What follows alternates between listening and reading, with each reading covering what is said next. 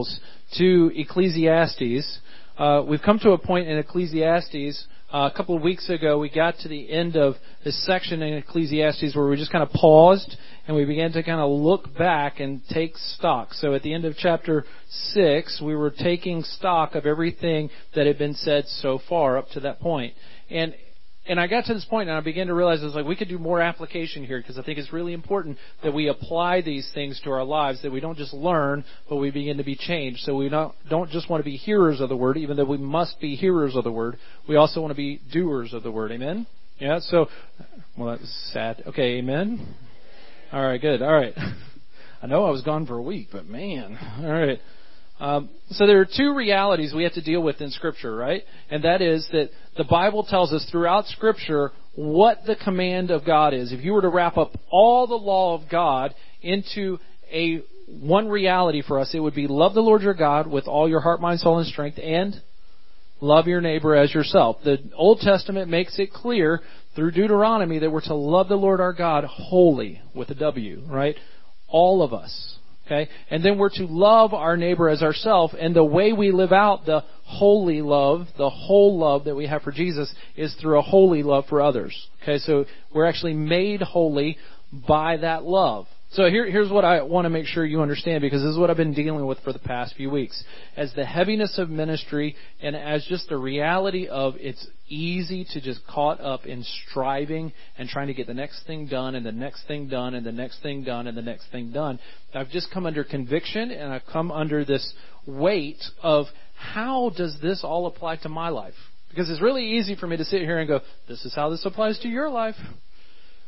But I have to go through the process of applying it to my own life as well. And so over the past weeks, as we've been going through Ecclesiastes, I've had to do a real heart check on some things in Ecclesiastes. And so there are two passages that we've hit on so far that I want to make sure we go back to, and we're going to spend a little bit of time with today because I think it's going to be essential for us to get some application out of them. So you have in your bulletin a sheet to follow along with. I'm going to encourage you to do so that you have some of this in front of you. And then there's a lot of blanks there. Do not fret.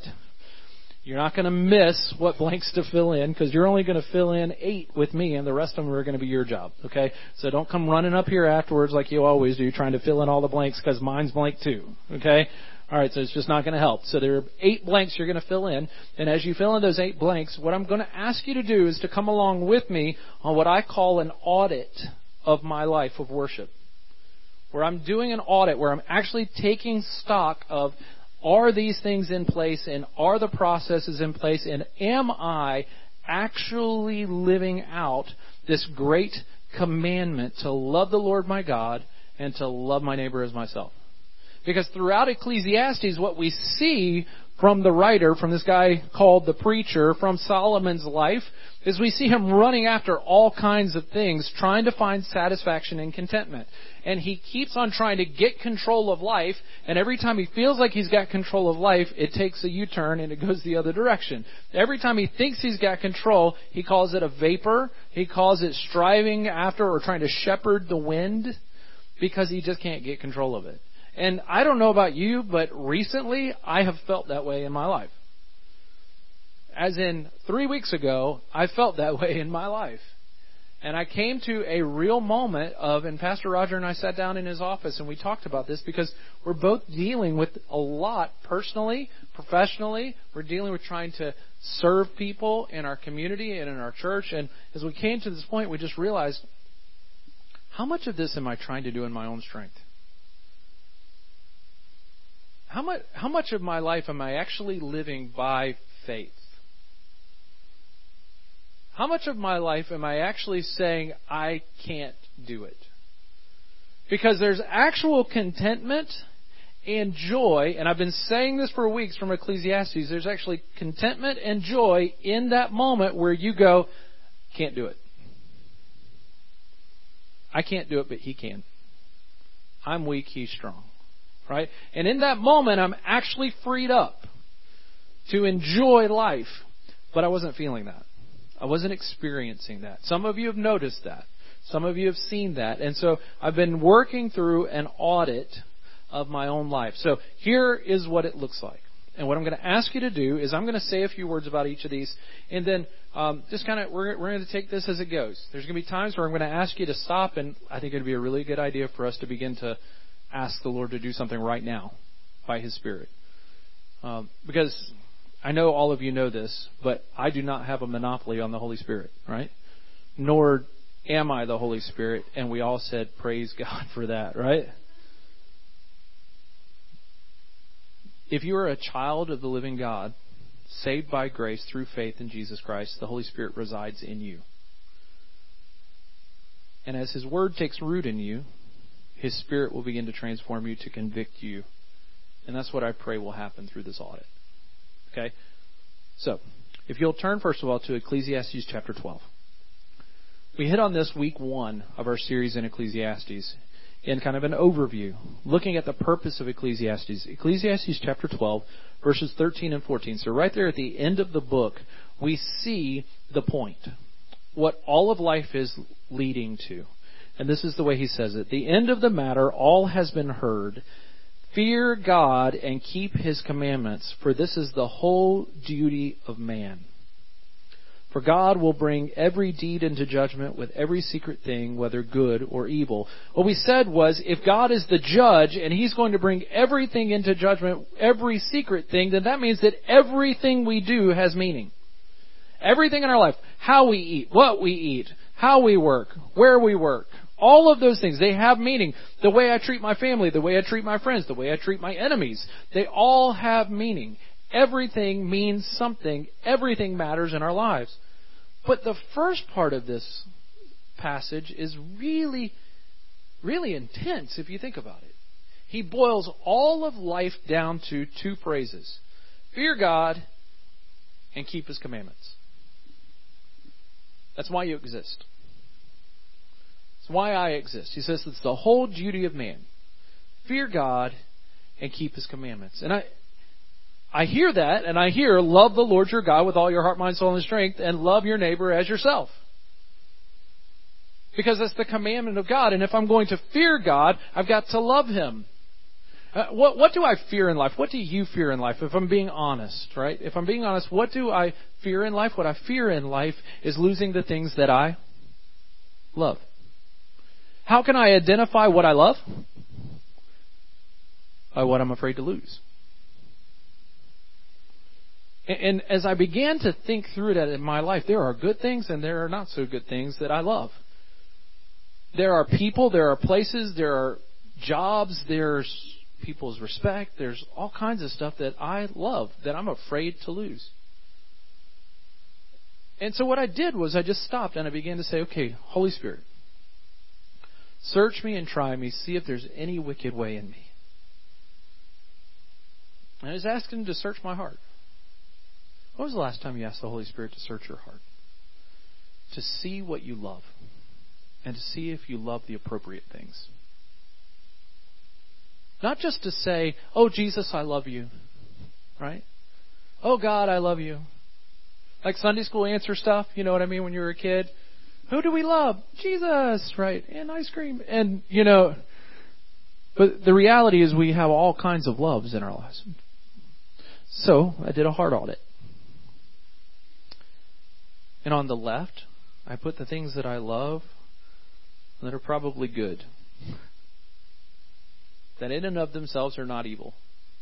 And on the right, I put the things that I love that I'd be afraid to lose that in and of themselves may not be beneficial to anyone but me. Does that make sense? So I wonder how willing you would be to do that. To lay your heart bare before God and say, show me what I love. A heart audit. Because this is what I began to understand. What I love sometimes is really good and can help me obey the commands of Jesus. And sometimes what I love, even though it seems good, because I fear losing it too much, keeps me from obeying the commands of Jesus. Think about my wife. I love my wife. She's sick today. You can pray for her. I just think she got sick because I was gone, and she was so sick that I was right. No, I'm just kidding. So,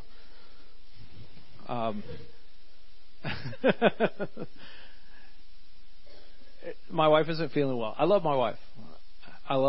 And I'm afraid to lose her. You can ask anybody who knew me when we first met and when we first got married. I wasn't in school anymore. We were living on campus at the seminary, and she'd go to class, and I was like the puppy dog waiting at the window. I'm like, when's she coming back? Because I didn't believe she would come back, because I did not deserve that woman, right? I mean, I was afraid to lose her. And I love her so much. I love my daughters, afraid to lose them. That's good, right? It's good that I love my family, right? Well, what if my love for my family kept me from obeying the Lord? What if my fear of losing my family kept me from taking Carissa to Barcelona? I would have never had the opportunity to see her serve in the way she did. What if my fear, because of what I love, kept me from obedience? So the next thing I had to do is I had to make a commandment audit. So this is what we could do. If you wanted to, and feel free, listen to me, don't listen to me, because it's more important that you go through this on your own. But I want you to understand that when we read in Ecclesiastes 12, 13, and 14, fear God, keep His commandments, those two things, neither one is negotiable. It says this is the whole duty of man. This is why we're on this earth, is to fear God and keep His commandments. So if I do a heart audit and I'm being honest, the next thing I've got to do is a commandment audit, right? I've got to look at my life and say, these are the things. So what I did was on the left, I said, these are the things that are easy for me to do when God commands. And on the right, I'm like, these are the commands that I go, when I feel like it. Or no. You got any of those commands in your life? Love your enemies. Be anxious for nothing. Anybody got any of those commands in your life? Anybody got the commands that are easy in your life? If you were to stop right now and you were to say, Lord, reveal to me where your grace has been poured out so that I can actually obey you, and it's so easy for me to obey in those ways now. Right? You know what's easy for me? What's easy for me is sing praise to the Lord. Man, sometimes I just can't stop. Like I'm just humming stuff. And I don't even like Christian music. I just think most of it is just ridiculously horrible.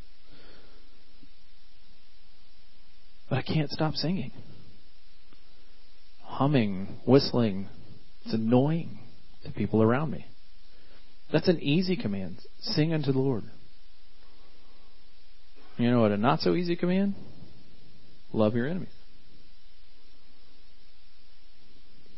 Do good to those who hurt you. What about you? You know why it's hard for me to love my enemies? Is because if I'm being honest, one of my heart issues is that I like to be right. I love being right. None of you are surprised by that. I'm really shocked. Okay.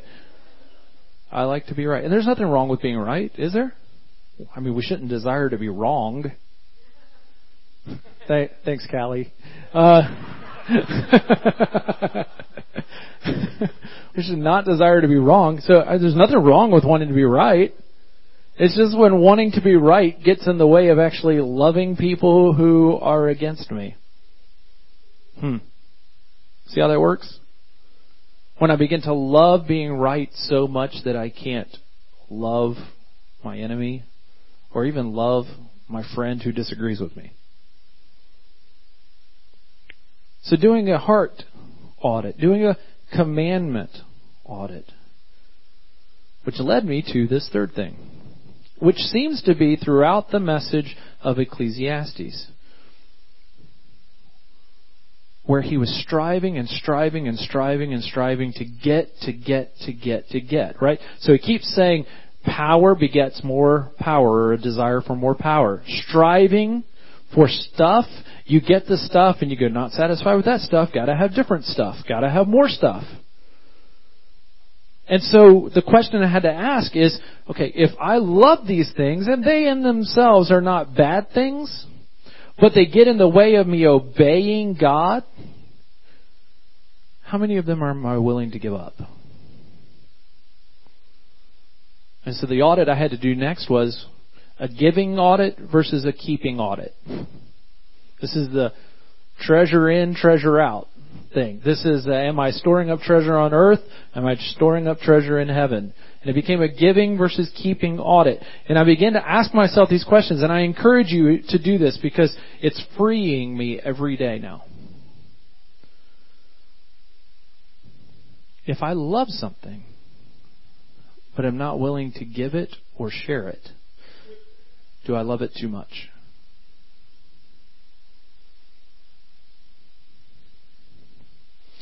I'll give you an example of this. I remember when I was a kid, 9 years old, we went to the mission field. We went to Malawi, Africa. And my nanny, who is my paternal grandmother, she was a mighty and a small woman.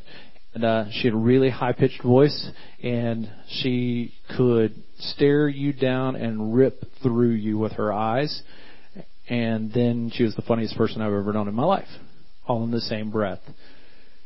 My nanny had two sons, my dad and his brother Jerry. And my dad felt the call, and my mom felt the call, and we as a family felt the call to go to the mission field. We were going to Africa. And I remember this at 9 years old. We're in the airport, and we can't find Nanny anywhere because she was hiding in the bathroom.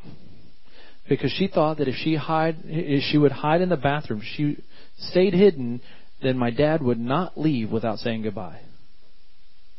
She could not give him up. She loved her son, her firstborn son. She loved him, but she could not give him away. Not to those people or not to any people. She couldn't give him away. She struggled with that the whole time we were overseas. Just wonder, what do you love so much that you would never give it away? Now here's the flip side of that. This is where the problem comes. What if God told you today to change everything in your life? Would there be room to obey? If God came to you and said, all right, I want you to move. I want you to sell your house. I want you to move in a shack. I want you to move across the country. I want you to move across the world. I want you to give up your job. Right? And the only thing you take with you is those things that are non-negotiables, right? Your marriage and your family you're taking with you, right? And you go, is there room to obey? Or do you love the life that you have right now so much that you could never give it up if God were to ask or command? All right. Maybe that's just a little too extreme, right? All right, so I ask this question. What if God asked you to change one thing?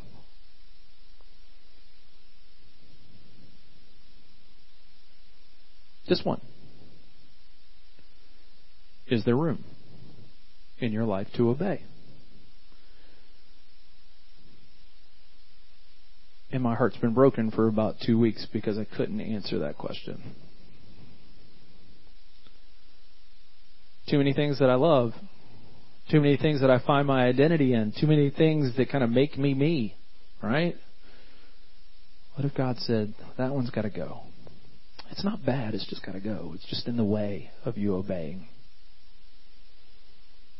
Am I willing? Is there room for that to happen? So I began to do a giving and keeping audit. On one side, I put, these are the things that are easy for me to share, easy for me to give. Money is easy. Right? For me, in our family, money, I've never had money. So if I have money, you can have it. Right? We'll share it. That's fine. Money is not a big deal, but security, not really a big deal. It's not a big deal in my family. Not worried. Would I hate to lose my wife and kids? Absolutely. Would I defend them to the death? You better believe it. But they have security. His name is Jesus. Security is not one of those that I give up my security. We go to difficult places all the time. I'm not that concerned about that. You know, it becomes hard. What people think about me. Being accepted or acceptable. What if I had to give that up?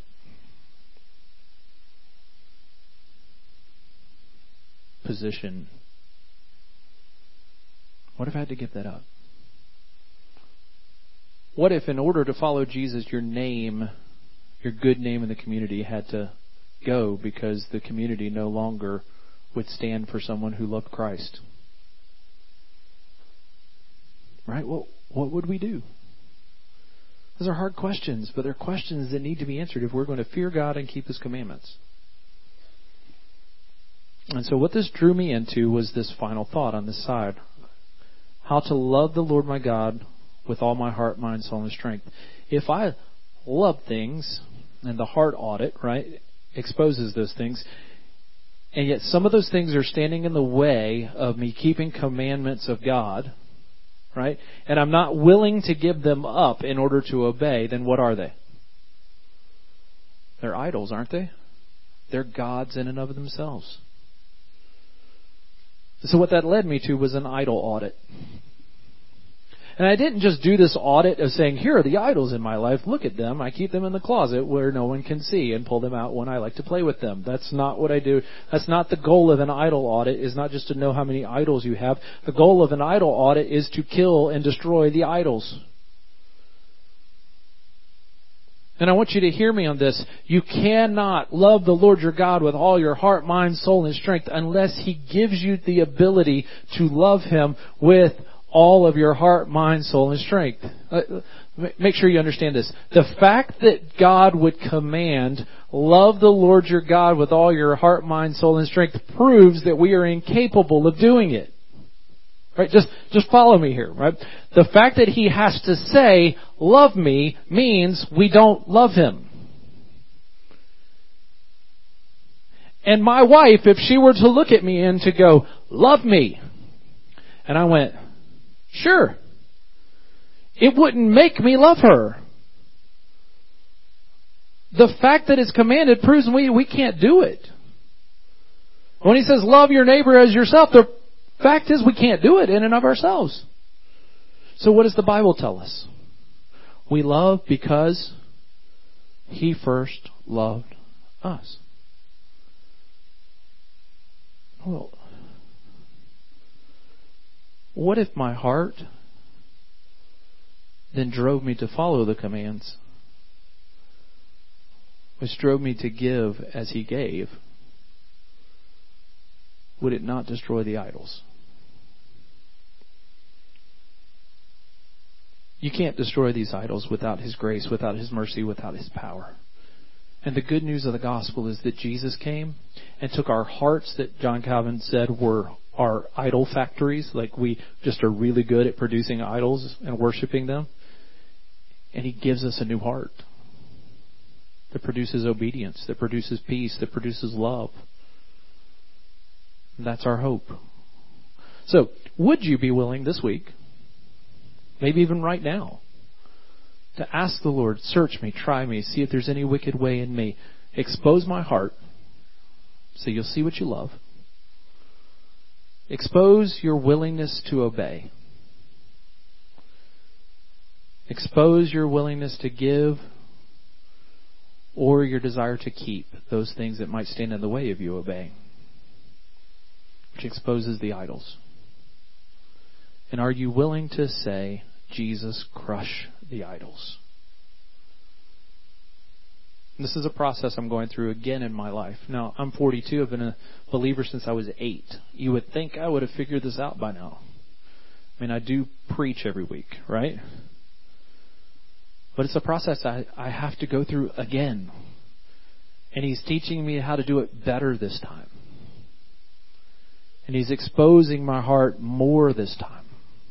And it's more painful this time than it's ever been. Because every time He cuts something out now, I go, how is that still there? And then there's a sweetness of His grace and His mercy filling in the space where my heart had gone astray. I want that for you. I want that for me. I want it more. I want you to flip over the page because there's a second side to this. Love the Lord your God with all your heart, mind, soul, and strength. But the second part is this. The second command is the same as the first. Love your neighbor as yourself. This is what it is to be holy. Once again, not something you can do on your own accord or by your own strength. Only something that can be accomplished by Him in you.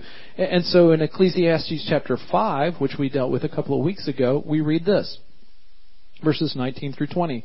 Everyone also to whom God has given wealth and possessions and power to enjoy them and to accept his lot and rejoice in his toil, this is the gift of God, for he will not much remember the days of his life because God keeps him occupied with joy in his heart. How many of you would like to be preoccupied with joy? Does that sound good?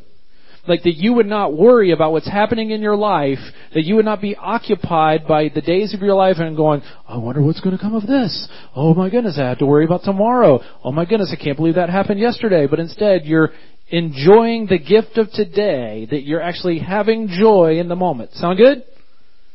He tells us how to do that. And this is what he says. It's a gift. Look at what he says in verse 19. Everyone to whom God has given wealth and possessions, those are the gifts, and the power to enjoy them, then begins to understand that his work is a joy, that his life is a joy. I want that. I want you to have that. But throughout chapter 4, chapter 3, and chapter 5, what we read is the only way that happens is in relationship with other people. That you can't have that without relationships with other people. Two are better than one. A threefold cord is never broken, right? I mean, this is the reality of what we read. That you wouldn't want to just lay up in the bed alone. You want to be married. It's better to have a big guy on your side than to have the big guy against you and be alone. This is throughout Ecclesiastes, that life is better when done together. And so I began to look, and I did a blessing audit. And what was interesting is, as I did a blessing audit, and this is much like what you might do at Thanksgiving. My mom used to do this, and I had somebody here get angry at me a few years ago when I made fun of my mom for doing this, and I repented of that since. But it was silly at the time, and now I have kids, and they're growing up, and I'll probably do it this Thanksgiving. She would pass a bowl around with corn kernels, and we would drop them in and say what we were thankful for. And my last one was always, I'm thankful this is over. And that's just what we would do. And and we would try to hide the corn kernels because we didn't want to do this anymore. And that was but as I began to understand, why wouldn't I count the blessings of the Lord and what I'm thankful for? Now, what's interesting is as I made my blessing audit, went through my blessing audit and made my list of how God has blessed me, whether that's with the comfort of my life, whether that's with the job, whether that's with my family, all of those things. You guys were on the list. This church is on the list. My job is on the list. My family's on the list. My home is on the list. And I only made like 8 blanks there, but it's like 7,000 things you could write that are a blessing from God, because I began to understand that everything in my life that I have is a gift. Even the things I never asked for or wanted are a gift. And the ability to enjoy all of those things is a gift. And so often I miss out on the joy of enjoying those things because I think I've earned them. Isn't it amazing that you and I will probably, some of you have stuff in the crock pot at home, right? And you're going to go home and eat it. Some of you will go to a restaurant afterwards and you'll eat. I'll run through a drive-thru and get my wife something that she won't be able to taste because she's so stuffed up, right? And we go, well, I sure am glad that I earned that money to pay for that food, right? And Jesus teaches us to pray, give us this day our daily bread. You didn't earn it.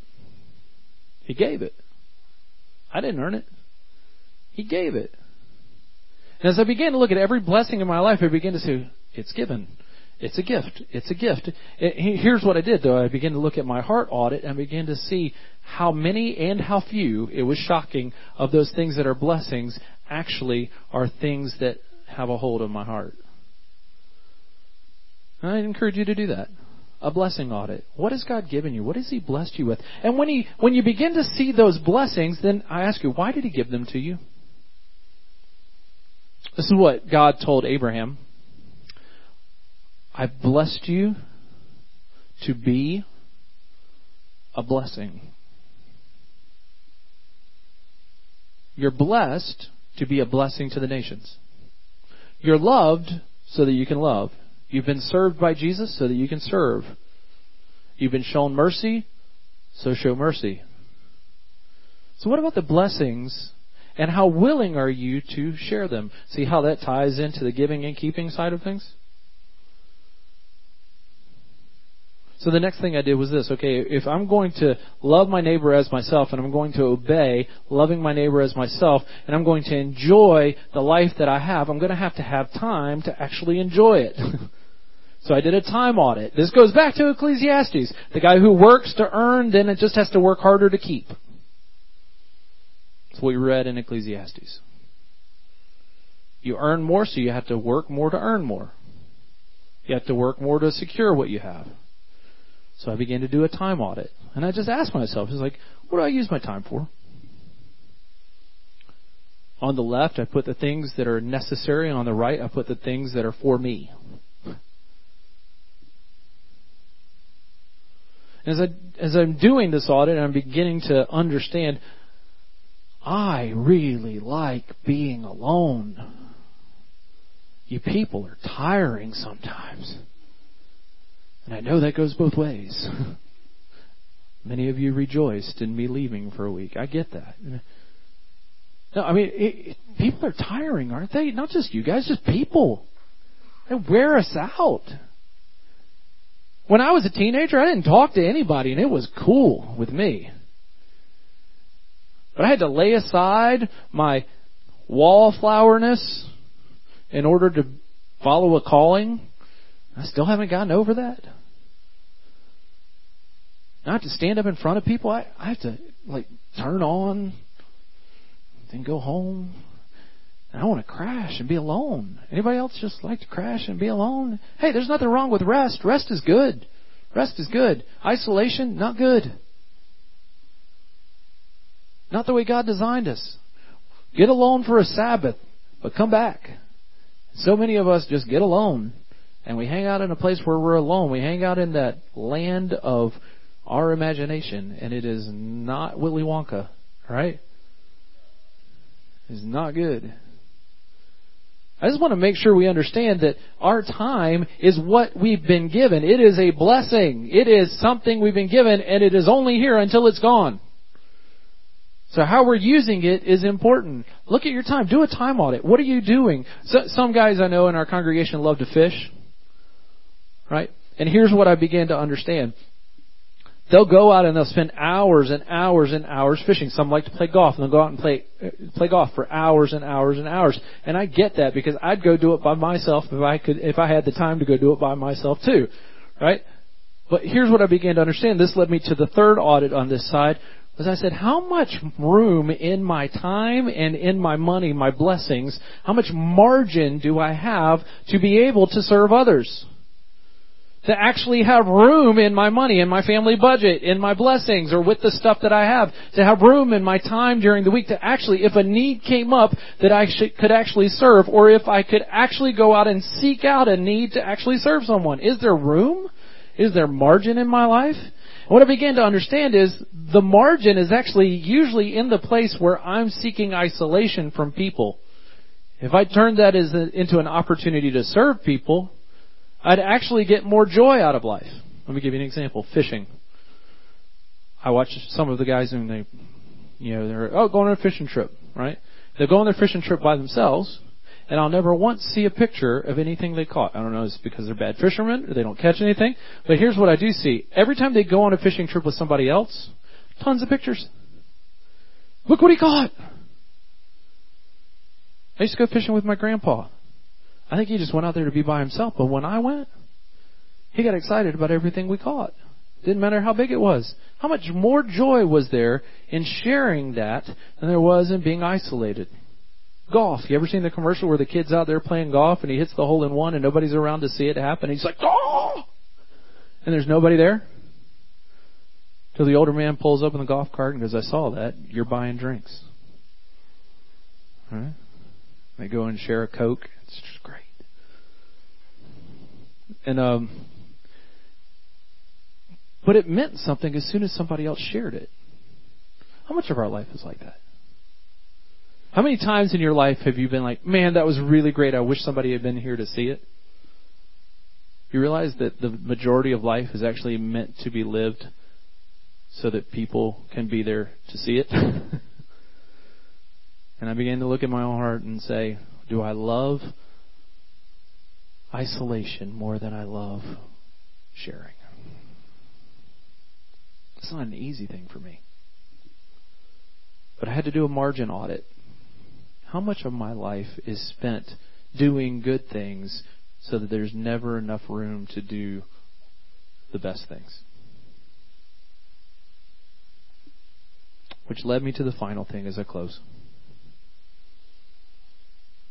If we were remade, if we've been recreated by Jesus, because that's what he tells us, if anyone is in Christ, he's a new creature. The old has passed away, behold, the new has come, right? So we're new creatures. And if that new creatureness is so that we can love God with all our heart and love our neighbor as ourselves, could it be that greater joy is found in serving others, not in striving for more? So the last audit I had to do was a joy audit. And what I did was this. I began to look at the blessings. And what I began to see was, as I looked at the blessings, I saw, what did I spend my time on? And I began to see what I spent my time on. Sometimes it wasn't what I said was what I loved in my heart audit. And I began to have to take stock and go, oh, well, I must actually really love this more than I love that because I spend a lot of time on it, right? And then as I began to look at that, I said, what are the things that need to go away so that I have margin in order to serve others, which really tied into me loving God and giving and keeping audit. Everybody with me? And then I came to the last one, which I said, how can I ever have joy if I have all these idols in my life? And the joy audit was this.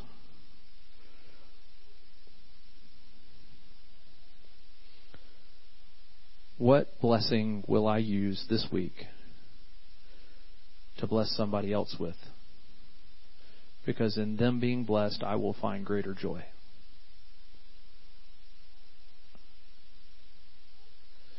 My sister-in-law, Christy, is the greatest person to buy Christmas presents for every year because it really doesn't matter what you get her. She will cry. Like, my mom got a bunch of free books for all the girls in the family and had them signed by her friend who's in the cubicle next to her at work who wrote the book and gave them away. And Christy's like, this is the greatest gift I've ever gotten. It's so meaningful. And it's like, it was free, I think. But she's just like, it was the greatest thing. I was like, I want to buy Christmas presents I want to draw her name every year, right? I just ask you, is there not more joy in giving than receiving? I mean, that's not like a lie, is it? I mean, we teach our kids that, but do we believe it? Is there more joy in serving and sharing than there is in keeping and hoarding?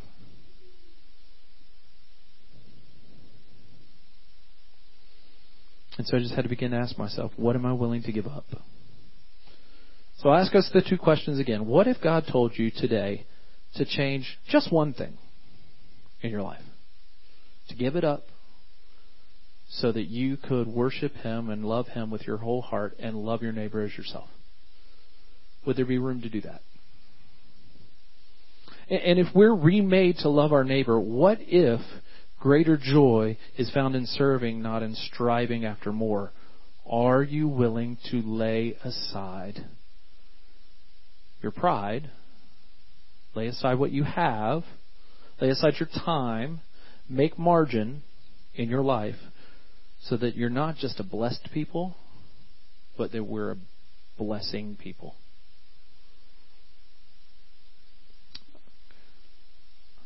I just want to be transparent. This is a struggle for me. It's really easy for being a pastor to just become a job.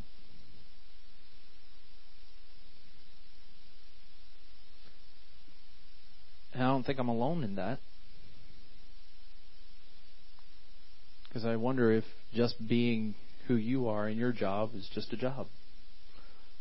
Or if you can see it as a blessing meant for you to be a blessing. Let's pray.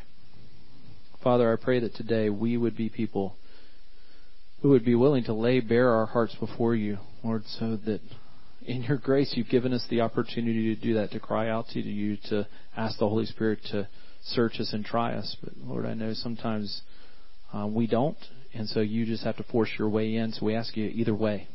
Lord, give us grace to be willing to sacrifice, but Lord, move in power if we're not willing. We ask you to work your way in us. We pray in Jesus' name. Amen. As the guys come forward.